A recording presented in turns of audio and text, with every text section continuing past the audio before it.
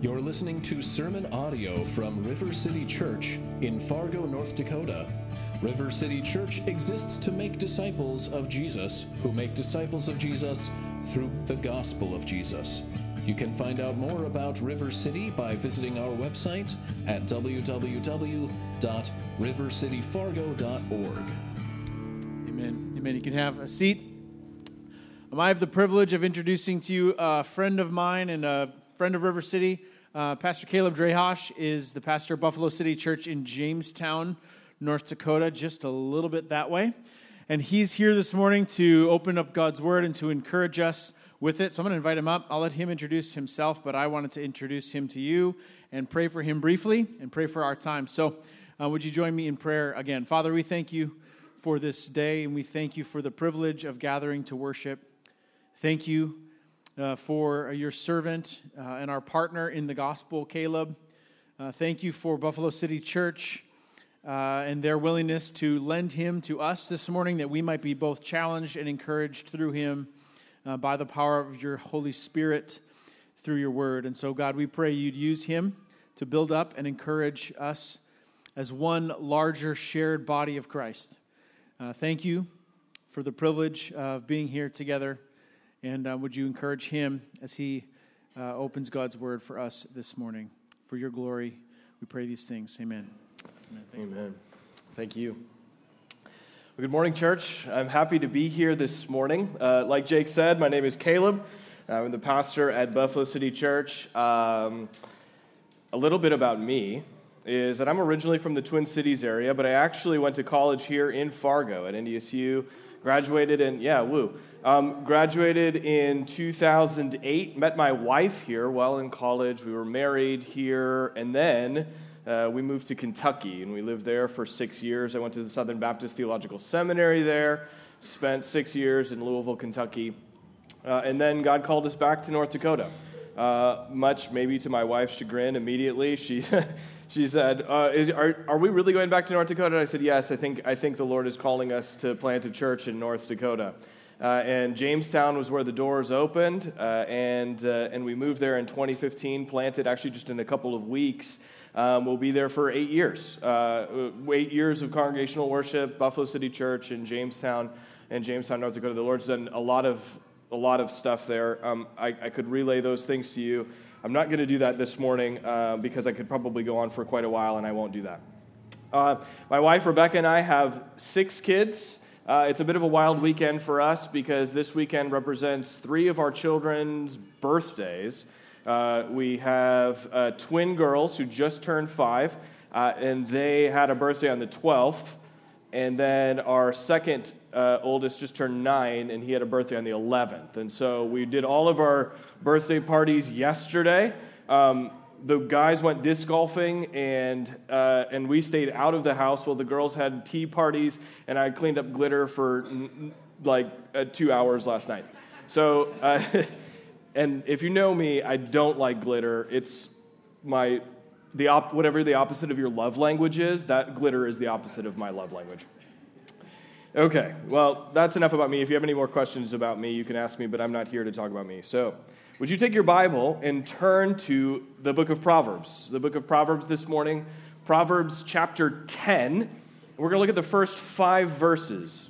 And as you open your Bibles this morning, I want to encourage you to keep them open on your lap. This is what we say to our people. We want to encourage you to keep it open on your lap, or if you're pulling it up on your phone, keep it open on your phone, because I'm convinced that this sermon, our time together in God's Word, is going to be far more enjoyable if you are able to look down and reference the text that we're looking at together this morning. Proverbs chapter 10, beginning in verse 1, and I'm going to read through verse 5 this morning. The Proverbs of Solomon. A wise son makes a glad father, but a foolish son is a sorrow to his mother. Treasures gained by wickedness do not profit, but righteousness delivers from death. The Lord does not let the righteous go hungry, but he thwarts the craving of the wicked. A slack hand causes poverty, but the hand of the diligent makes rich. He who gathers in summer is a prudent son, but he who sleeps in harvest is a son who brings shame. Jesus is wisdom incarnate. The New Testament tells us on several occasions that Jesus is the wisdom of God. And this is good news for us because when we look at the Old Testament, when we look at the book of Proverbs, we see wisdom outlined, practical wisdom outlined for us. This is a good thing because we as people like to think that our own way, the way that we want to do things, is the best way to do things. But the Proverbs is continually clear that God's ways are far better than our ways. And so when we approach a text like this in the Proverbs, we see very clearly that Jesus, the fulfillment of what's contained even in these 5 verses, is found in Jesus Christ. Now, the way that the Proverbs are laid out is that we recognize that Jesus, even in the Sermon on the Mount, Jesus said, "I came to fulfill the law and not to abolish it." When Solomon sat down to write the Proverbs, or most of the Proverbs, Solomon is the author of most of the Proverbs, he was thinking to himself, I needed to develop a homeschool curriculum for teaching my son the law. And so when we look together at the Proverbs, we see the law clearly. Even in these 5 verses, if we consider just the 10 Commandments, the moral law, we see clearly that there are a handful of those commandments that are addressed right here, as Solomon writes to his son. Wise sons make glad fathers. Honor your father and mother. The Lord does not let the righteous go hungry, but thwarts the craving of the wicked. This is addressing covetousness. Gathering in the summer, again, or treasures gained by wickedness do not profit. This is addressing you shall not steal. So Solomon wants to give his son a clear picture of what the law is.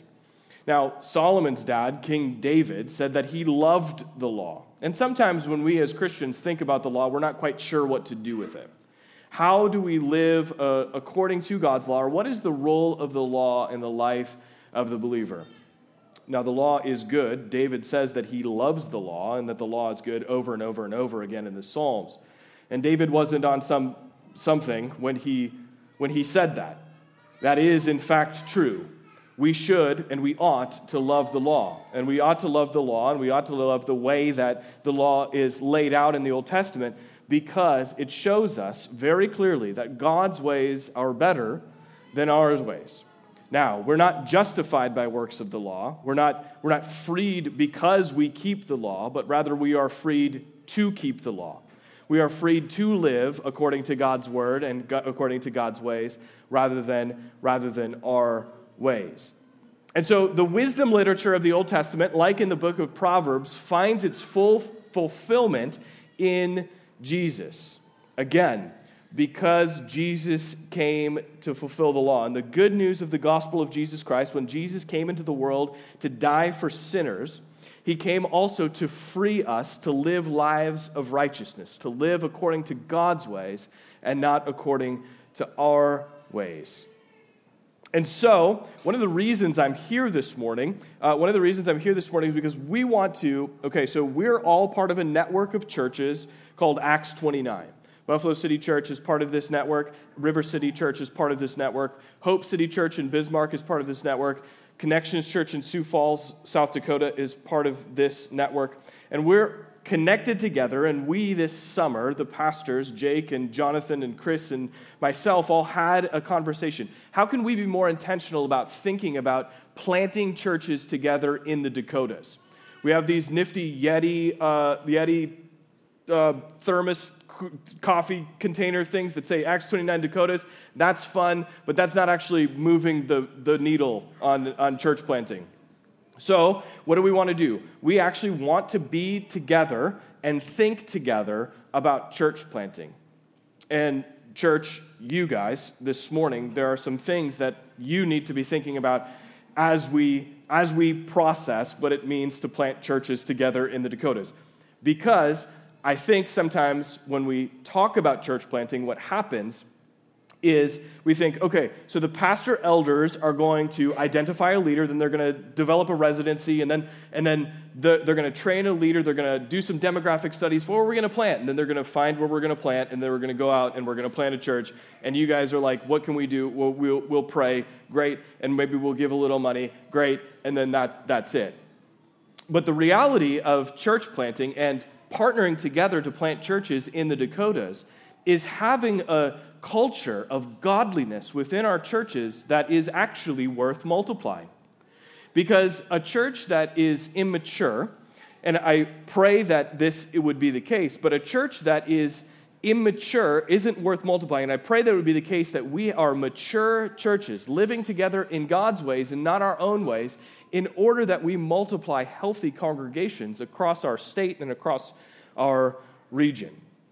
And so that's what drew me as I was thinking about preaching this morning to you here at River City. What drew me to the book of Proverbs was the reality that the Proverbs does just this. Because when we get to the New Testament, when you're reading the book of Acts, you see Paul and you see the apostles going out and planting churches, and that's exciting. They're doing the thing, and they're hitting the mark, and they're planting churches, and the gospel's going forward, and all of that is happening.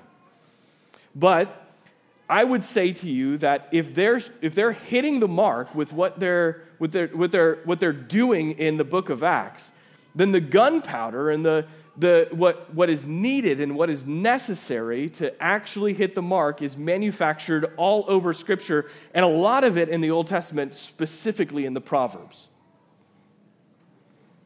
Planting churches full of people who live according to the wisdom of the world will die of dehydration before they get anywhere near the gates of hell. Godless men and women will comment about the church in the strip mall, and they say, where did that go? But planting churches full of people who live according to godly wisdom will be fueled to take repeated shots and effective shots at the gates of hell. Unbelieving men and women and boys and girls will be confronted over and over and over and over again with the gospel of Jesus Christ because their neighbors and their friends and their coworkers will give evidence in their life of the transformative power, the freeing goodness of God and godly wisdom that they are free to apply in Christ. And they'll be offering that freedom to those who do not believe. And so, church, this is what I want you to think about this morning. And what sometimes when we start talking about church planting doesn't necessarily ping our radar as church members. And that's what's contained here in these simple 5 verses in the Proverbs and all of the Proverbs as a whole. That what matters to church planting isn't just about identifying leaders and just about developing a good residency program and about finding the right location and the right building and the right people for the core team. But rather that the church who is doing the planting, or the churches, in our case, that are doing the planting, need to be considering our everyday faithfulness, our parenting and our work, the physical stuff and how we steward it, and our time. And yeah, we want to be obedient to King Jesus in our earthly relationships and our work and with how we steward stuff. But we tend to begin to compartmentalize those ideas. We tend to think to ourselves, what does this have to do with the greater kingdom work going on? But again, a church that applies godly wisdom is a church that will plant churches that apply godly wisdom. And churches that apply godly wisdom will in fact impact their community for the gospel far more than those who ignore it. And so this morning, as we look at these 5 verses, there are 3 ideas that are going to guide our time together. And I'm going to kind of say them just in a sentence, and we're going to break them out and sort of build on these ideas together. So the sentence is this, and I'm going to kind of tell you. So 1, faithful fathers teach their kids. 2, how to live righteously. And 3, through working diligently and prudently. Those 3 points, ideas, will represent the structure of our time together this morning. So faithful fathers teach their kids. 2, how to live righteously. 3, through working diligently and prudently.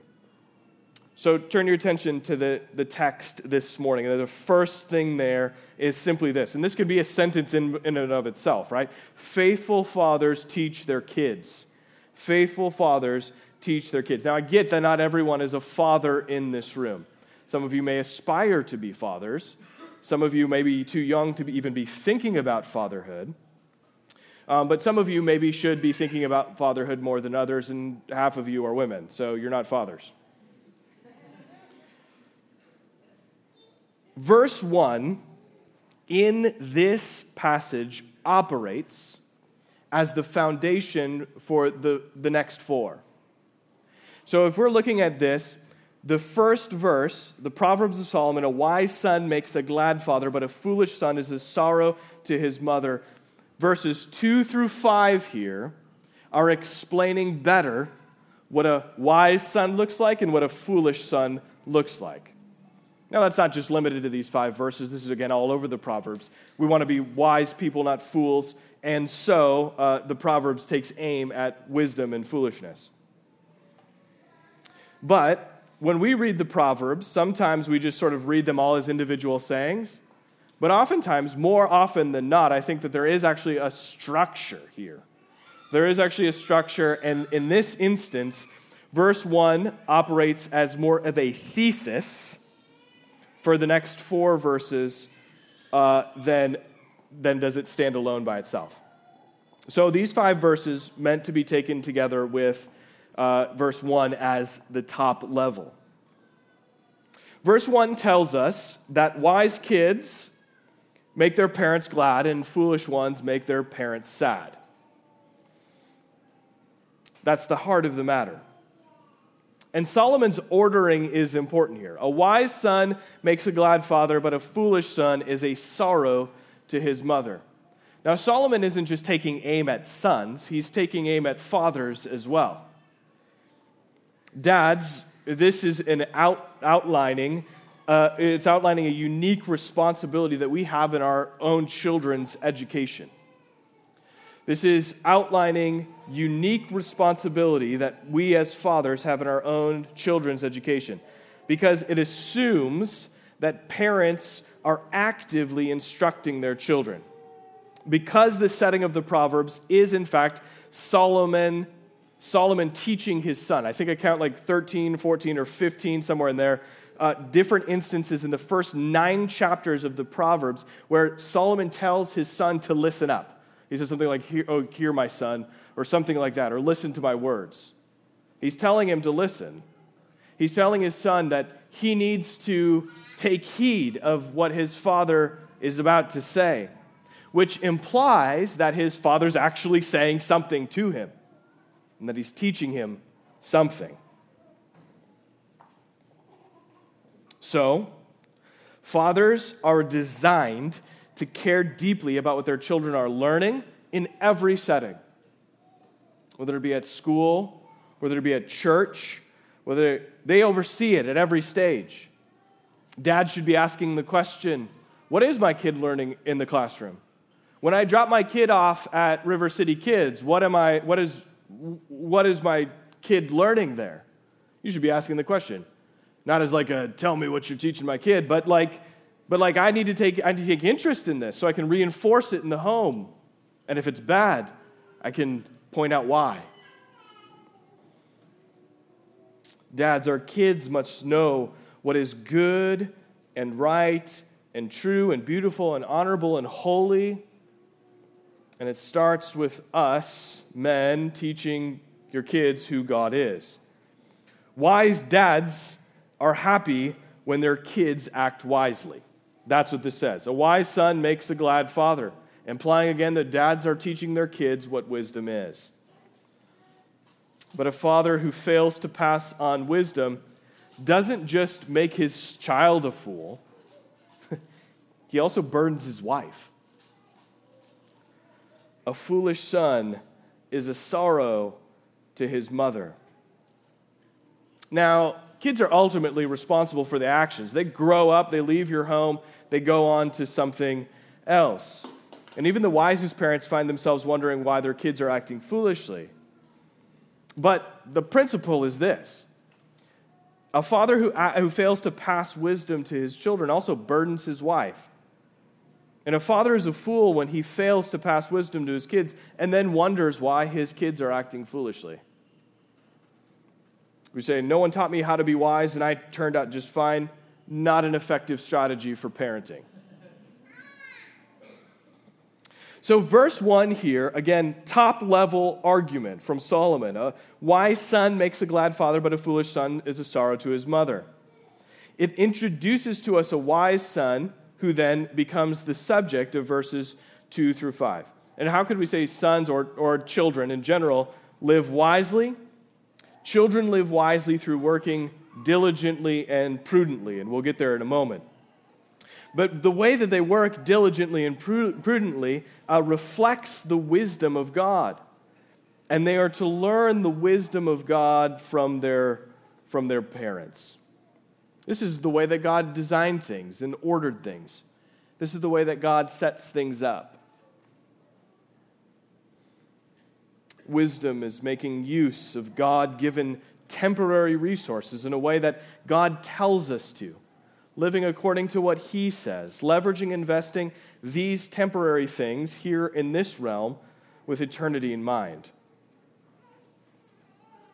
So, again, verses 2 through 5 are going to show us more of how this operates, what a wise son versus a foolish son looks like. So, our first thought, faithful fathers teach their kids, and then the second thought, which we'll go to now in verses 2 and 3, is how to live righteously. Faithful fathers teach their kids how to live righteously. And Solomon begins by saying in verse 2 that treasures gained by wickedness do not profit, but righteousness delivers from death. A while ago, I got an email from a woman in the UK. Her name is Agnes. And unfortunately, Agnes has a terminal illness, and she told me that she wants to make me her investment manager. And she told me that she wanted to wire me 10,500,000 UK pounds, and that's about $13 million, which, yeah, cool. I'll be your investment manager. All I needed to do was send her some really sensitive personal information, and then the money would just be wired directly to me. No more questions. Yeah, you know these types of emails. You probably have many in your spam folder right now. Solomon is clear here. Treasures gained by wickedness do not profit. Swindling people out of money, stealing it by telling them, give me your sensitive information and I'll wire you some money, does not profit. There's no wisdom in it because God forbids stealing. And not only does God forbid stealing, but what he's doing is saying, trust me. Trust me as the God who created you, who provides for you. You don't need to obtain treasures by wickedness. Rather, you need to trust in the Lord. This is a matter of eternity, Solomon says, because in the second half he says, righteousness delivers from death. To live righteously before God, to live according to godly wisdom and God's word, is an eternal matter. Foolish sons don't trust the Lord.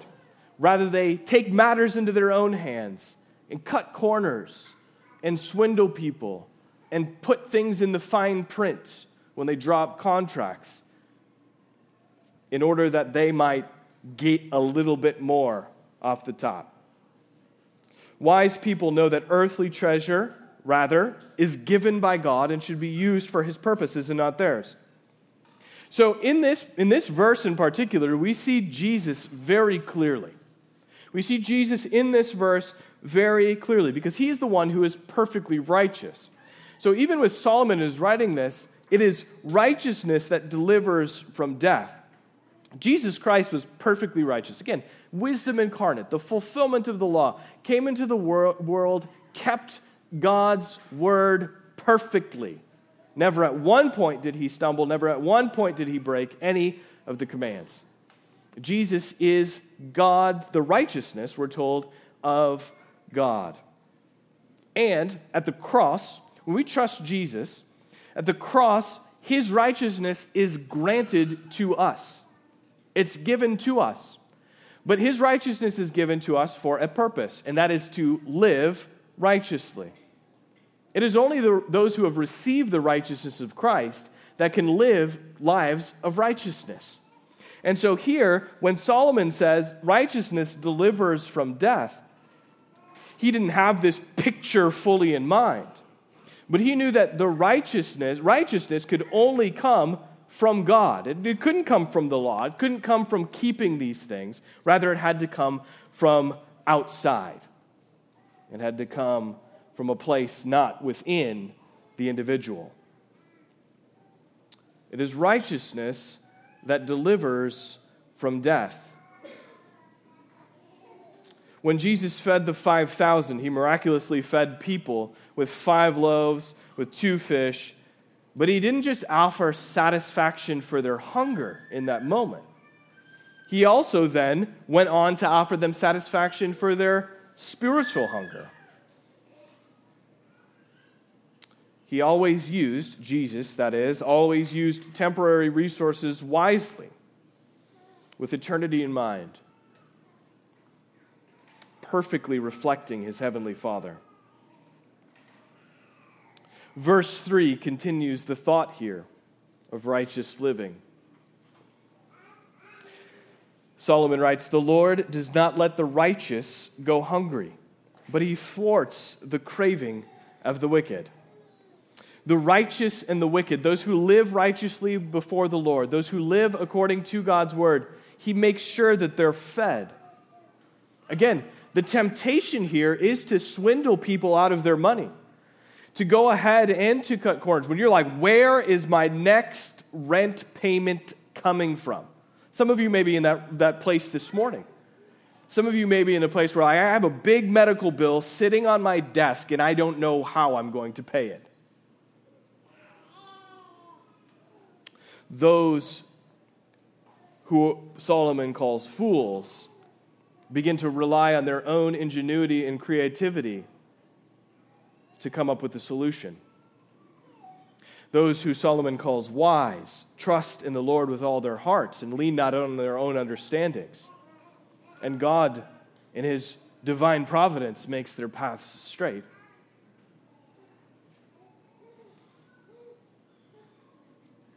This is a matter of contentedness. Those who live according to God's commands, those who live righteously, find lasting contentedness.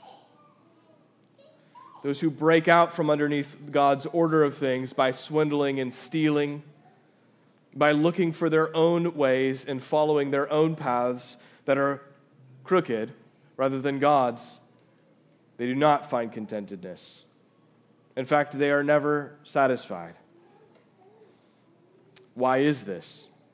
Maybe you're here even this morning and you're wondering, why is it that I feel so discontent with everything in my life all of the time? Friends, I think could be a simple answer here, and I think it could come from this passage. That you might be thinking, how could I possibly be content with my life the way that it is? If you ask yourself the question, what am I seeking satisfaction in? What is it that I think will give me satisfaction? Is it something here? Is it something in this earthly temporary realm that I think will give me satisfaction? If I only could have that one thing, then everything would be fine for the rest of my life. It almost sounds absurd to say it, but we do it so regularly.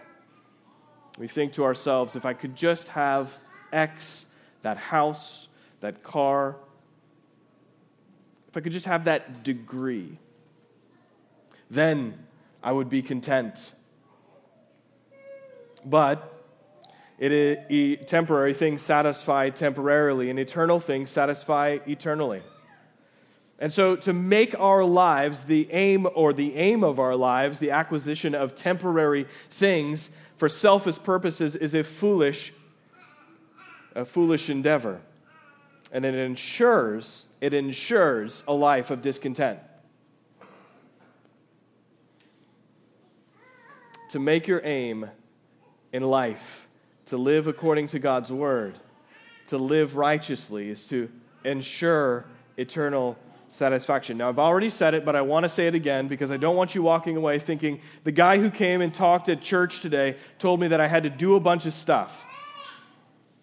The reality of this passage, again, is that righteousness comes through the person of Jesus Christ alone. So if you're here this morning and you're thinking, I've got to do stuff, you're missing the point of even this passage. These are not things given to you to do, but rather a way in which we must live as those who have received the righteousness of Christ. When Jesus went to that cross, he took your sin upon him, and then he imputed or credited to you the righteousness of Christ. And it is in the righteousness of Christ that you can live righteously, according to what Solomon writes here in the Proverbs. The righteousness of Christ credited to you, and the new life that you have in Christ, the regeneration that comes to you through him, has freed you from your ways, which are not good. He has freed you to please God and to walk uprightly and blamelessly before him as a clear evidence of his saving work in your life. Temporary things satisfy temporarily. Eternal things satisfy eternally.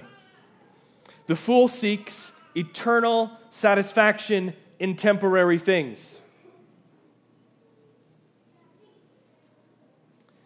leading him to steal and to swindle, to try and gain treasures by wickedness. While the wise person knows that eternal satisfaction is found only in eternal things, specifically in the person of Jesus Christ. And then the wise person devotes himself to God's ways of using temporary things. Okay, so first two ideas: faithful fathers teach their children. Secondly, how to live righteously. Faithful fathers teach their children how to live righteously through working diligently and prudently. Now, the through here in my sentence is a little ambiguous, but I think that you can take it both ways. You can take it to mean through a father's working diligently, prudently, and through working diligently and prudently as a wise son. So, verses 4 and 5, look at those with me. Solomon says, a slack hand causes poverty, but the hand of the diligent makes rich. He who gathers in summer is a prudent son, but he who sleeps in harvest is a son who brings shame. Faithful fathers teach their children how to live righteously through working diligently and prudently. Now we see both of those words, diligent in verse 4 and prudent in verse 5. And it would be good for us to understand what Solomon is saying. He's saying that diligent work reflects the wisdom of God. Verse 4, two types of hands described. Now, the hand is just a metaphor for the work. But a slack hand causes poverty, but the hand of the diligent makes rich. Slack means negligent or lazy. The diligent hand is attentive. It's thoughtful. It's not hasty. It is the righteous who are diligent because they know what God has given to them, and how to properly take care of it is prescribed by God. So back in Genesis, when God created the world, in chapter 1, verse 26, then God said, let us make man in our image after our likeness, and let them have dominion over the fish of the sea and the birds of the heavens and over livestock and over all the earth and over every creeping thing that creeps on the earth. God gives man his image, and then God gives man dominion. But it would be wrong to say that diligence is just hard working. Okay, so I live in part of North Dakota. Maybe this is true of you, maybe it's not, but I live in part of North Dakota where hard work is kind of our religion. When someone says, how's it going? We're like, man, I'm so tired because I've been working so much. And we want everybody to know that we're justified by our hard work. We legitimately want people to think that we're working harder than them, and so we have a contest every time we have a conversation with someone. I do this too all of the time. I fall into it. But diligent work isn't just hard work. Diligent work isn't just hard work. Diligence is hard work done God's way. Now, hard work matters. You can read the Proverbs. You have to understand that hard work genuinely matters. But hard work that always has God's ways in mind. Something diligence does not express, though, is the quantity of work. Again, I've been working so much, I'm so tired, is not an indicator of your diligence. Hard work and lots of work are not the same. Again, where I live, if you're not overworking, then you're lazy. But the Bible doesn't talk about diligent work only. It talks about diligent work and diligent rest. And so when we get to verse 4 here in chapter 10, we're also talking not exclusively about work when we get to verses 4 and 5, but we are also talking about Sabbath rest. Solomon knew that the tendency of man would be to not trust God and to blow right through the command to rest. But diligence here in this passage is referring both to work and to rest. Working in the way that God commands, but also resting in the way that he commands. Psalm 127:2 says, "It is vain that you rise up early and go to late to rest, eating the bread of anxious toil, for he gives to his beloved sleep." It's vanity that you get up early and go to bed late. Some of you this morning are, in fact, eating the bread of anxious toil. Even during this time, since we started at 9 a.m., you've been thinking, your brain has been going back and forth to what's on your desk tomorrow when you get to work. You're eating the bread of anxious toil right now, when the bread of life is being offered to you right here. Diligent work is work that recognizes how God made things and how work is to be done within that reality and not outside of it.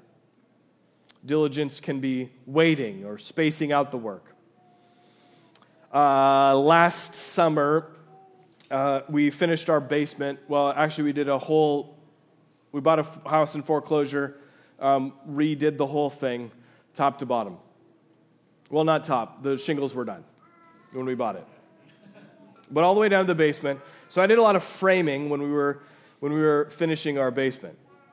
And when framing walls, you space the studs out 16 inches on center. But what's not needed is to fill your wall with studs every 8 inches. It's not necessary. In fact, your electricians and plumbers probably would hate you. It doesn't make sense to say, if studs every 16 inches on center are good, then studs every 8 inches on center are better. It doesn't make sense to say that. And yet when we say diligence is hard work and overworking, and if you're not overworking, then you're lazy, that's exactly what we're saying.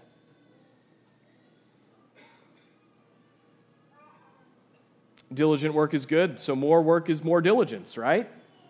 Not the way it works. In Matthew's gospel, Jesus tells a parable of a sower, and he says, "The kingdom of heaven may be compared to a man who sowed good seed in his field.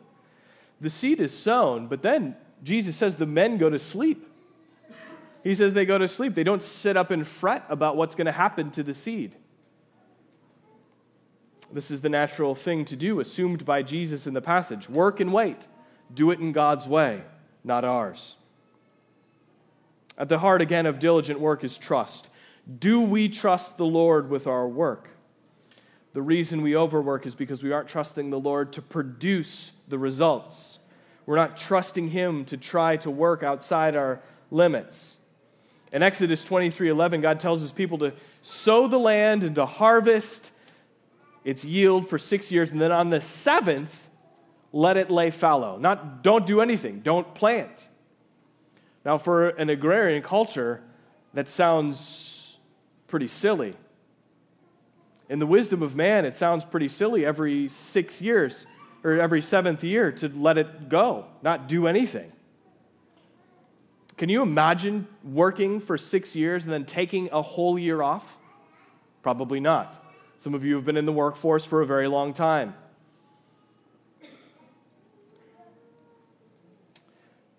It seems like a pipe dream. But two things would be required for obedience: proper planning for the first 6 years, and much larger trust in God's provision than we can possibly imagine. What if years in 1 through 4, things go really well? Good crop, barns are full. Year 5, everything falls apart. Year 6, nothing comes in. Then what? Then what about year 7? Will you trust the Lord despite plans being disrupted, or will you ignore the commands of the Lord your God and plant in year 7? It is the Lord who does not let His righteous go hungry. It's not you. So the fields lie fallow, even if years 1 through 6 fail to produce even everything that we think that we need. The diligent hand prospers in this life because it does things God's way. It rests in God's timing and it works in God's timing. Rejecting slackness or laziness or negligence, but working faithfully and thoughtfully, attentive to how God commands us to work with the things that God provides. The second thing that Solomon mentions here in verse 5 is prudence. And if diligence is God's work done in God's way, then prudence is hard work done in God's timing. To be prudent is to look forward to the future, to think about what's coming down the pipeline. Now, I sometimes talk to dads in our congregation about Sunday mornings. When Monday through Friday, your wife is getting the kids ready for school, she's dropping them off, she's taking them to sport, do that sort of thing. When it comes to Saturday night, don't keep your family out late if you plan to worship with God's people on Sunday morning. You set yourself up for failure. You open up the fridge and you say, on Sunday morning, when you got to be here at 9 for congregational worship, you say at 8:45, where's the milk? There's no milk. A prudent person, a wise and prudent person, looks for the milk the night before and then realizes, I got to get to Hornbachers. You guys have Hornbachers? Yeah. That's still here. Yeah. When it's time to harvest, Solomon says, the son harvests. When it's time to sleep, he sleeps. The one who is harvesting at the proper time is not sleeping. Sleep here isn't the sleep of the righteous who works diligently and rests diligently. Sleep, in the second half of verse 5, has the idea of the son is unconscious of his surroundings. He who sleeps in harvest is a son who brings shame. He's unconscious of the seasons. It was a little chilly this morning. You all know that fall's coming. You put on a flannel. That's how it works. Attentive to the way of the world and the seasons around him. But the foolish son is so disoriented that he can't make heads or tails of his situation and or his surroundings. So the timing of our work matters. We plant in the spring, we harvest in the fall. Whatever it is for you, you recognize that that big product launch is coming up, and so you plan accordingly. You work wisely so that when it comes down to it, you're not scrambling and overworking, failing to be diligent in your work and in your rest. Prudence is hard work done in God's timing. And when we understand the seasons that God has designed in our lives or just the seasons outside, we know that our Creator God through His Word. And when we understand His timing and operate as prudent children, Solomon says, these are wise sons. And again, remember the nature of these verses. Faithful fathers teaching their kids how to live righteously through diligence and prudence in their work. And so, parents, you must teach your kids. Grandparents, you must teach your kids. If you have influence in the life of children, you must teach them to live in God's ways and work in God's timing. But even more importantly, or the way in which that will flow down to our children, is to trust the Lord with temporary resources He's given to us. To trust the Lord with our work so that we might reflect His wisdom and glorify Him. Some people learn to work outside of God's ways from their parents. If you're a parent in this room and you're not trusting the Lord with your work, that is going to flow to your children. Being negligent or lazy or overworking, ultimately being unattentive to God's directives. Sometimes people learn to work outside of God's timing, trying to produce results that only a certain season can produce. God's wisdom isn't the wisdom of man. We must strive to do all things in His way and in His timing. This brings us to a conclusion, and I want to offer you just a couple of thoughts by way of conclusion through these 5 verses. I began our time talking about church planting and how we together as congregations, even though we're 100 miles apart, want to be thinking actively about how we can be planting churches in North Dakota and South Dakota. But the nature of church planting, again, isn't that it's just about your pastor elders who are here, identifying leaders and sending them to assessments and equipping them and sending them out.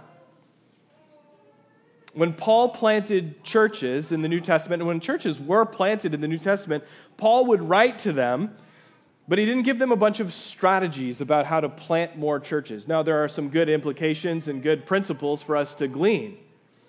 But the reality is that Paul was primarily interested in reminding the people about the gospel, reminding them about good doctrine, reminding them about being God's ambassadors, the ambassadors of Christ in their communities, and living according to God's ways and not their own. So he gives a lot of instruction about how to live in light of the truth of the gospel. He gives a lot of instruction about what it looks like to be a good husband or a good wife or a good father, godly, righteous, living upright and blameless in your work. This is how Paul approaches the churches in the New Testament. Those churches look much like you do, River City. Those churches look much like you do in the fact that you guys are not likely going to be always, maybe, but not all of you would be on the front line of planting churches. But the way that we plant churches is by recognizing Paul's emphases in these ways. Recognizing that he does care about a deep, impacted life. A life that is impacted by the truth of the gospel. Because it's the gospel that transforms a group of people who first, even intellectually, began to agree with the propositional truth that Jesus Christ was perfectly righteous, came into the world to die for sinners and to impute his righteousness to those same people. But over time, the church matures. and to recognizing what godly wisdom is, and recognizing that Jesus Christ, through forgiveness of sin and through imputed righteousness, now grants freedom to all who make up an expression of the local church in order that they might live in godly wisdom. It's the gospel that transforms a group of people into a church, not just a collection of individuals, but into a people purchased for his own possession. It's the difference between thinking about godly wisdom and living wisely. But again, you're not being called to buckle down and get wise. That'll last about 5 minutes. What you're being called to do is to rely and trust in Jesus Christ. You're being called by Solomon here and by Jesus Christ himself through this passage to trust the Lord, not yourself, and to rely on him to make your path straight. And so church planting is about churches having a culture of godliness, not just here on Sunday morning, not just here when you gather together on Sunday morning or hit somebody's living room for a community group. But church planting is about churches having a culture of godliness not only in the body life, but also in the home life, in the work life.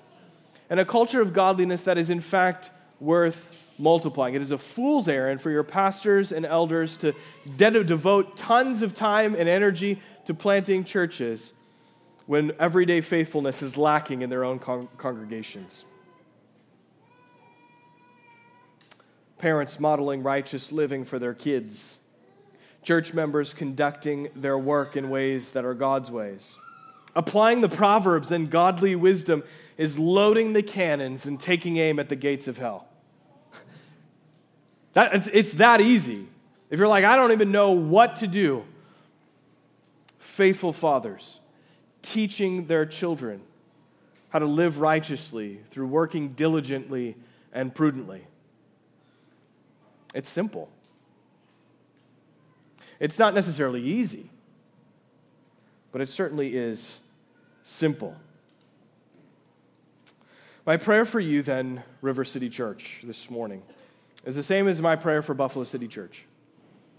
Hopefully we can continue to partner together, that we would grow in love, that we would grow in love for the wisdom of God laid out in the Proverbs, that we would long to see the gospel go forward in North Dakota and South Dakota.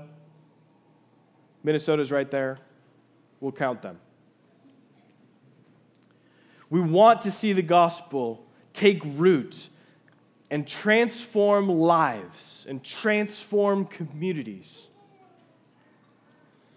And that we wouldn't dismiss our own everyday faithfulness, applying godly wisdom, as having deep and abiding, lasting impact in our communities.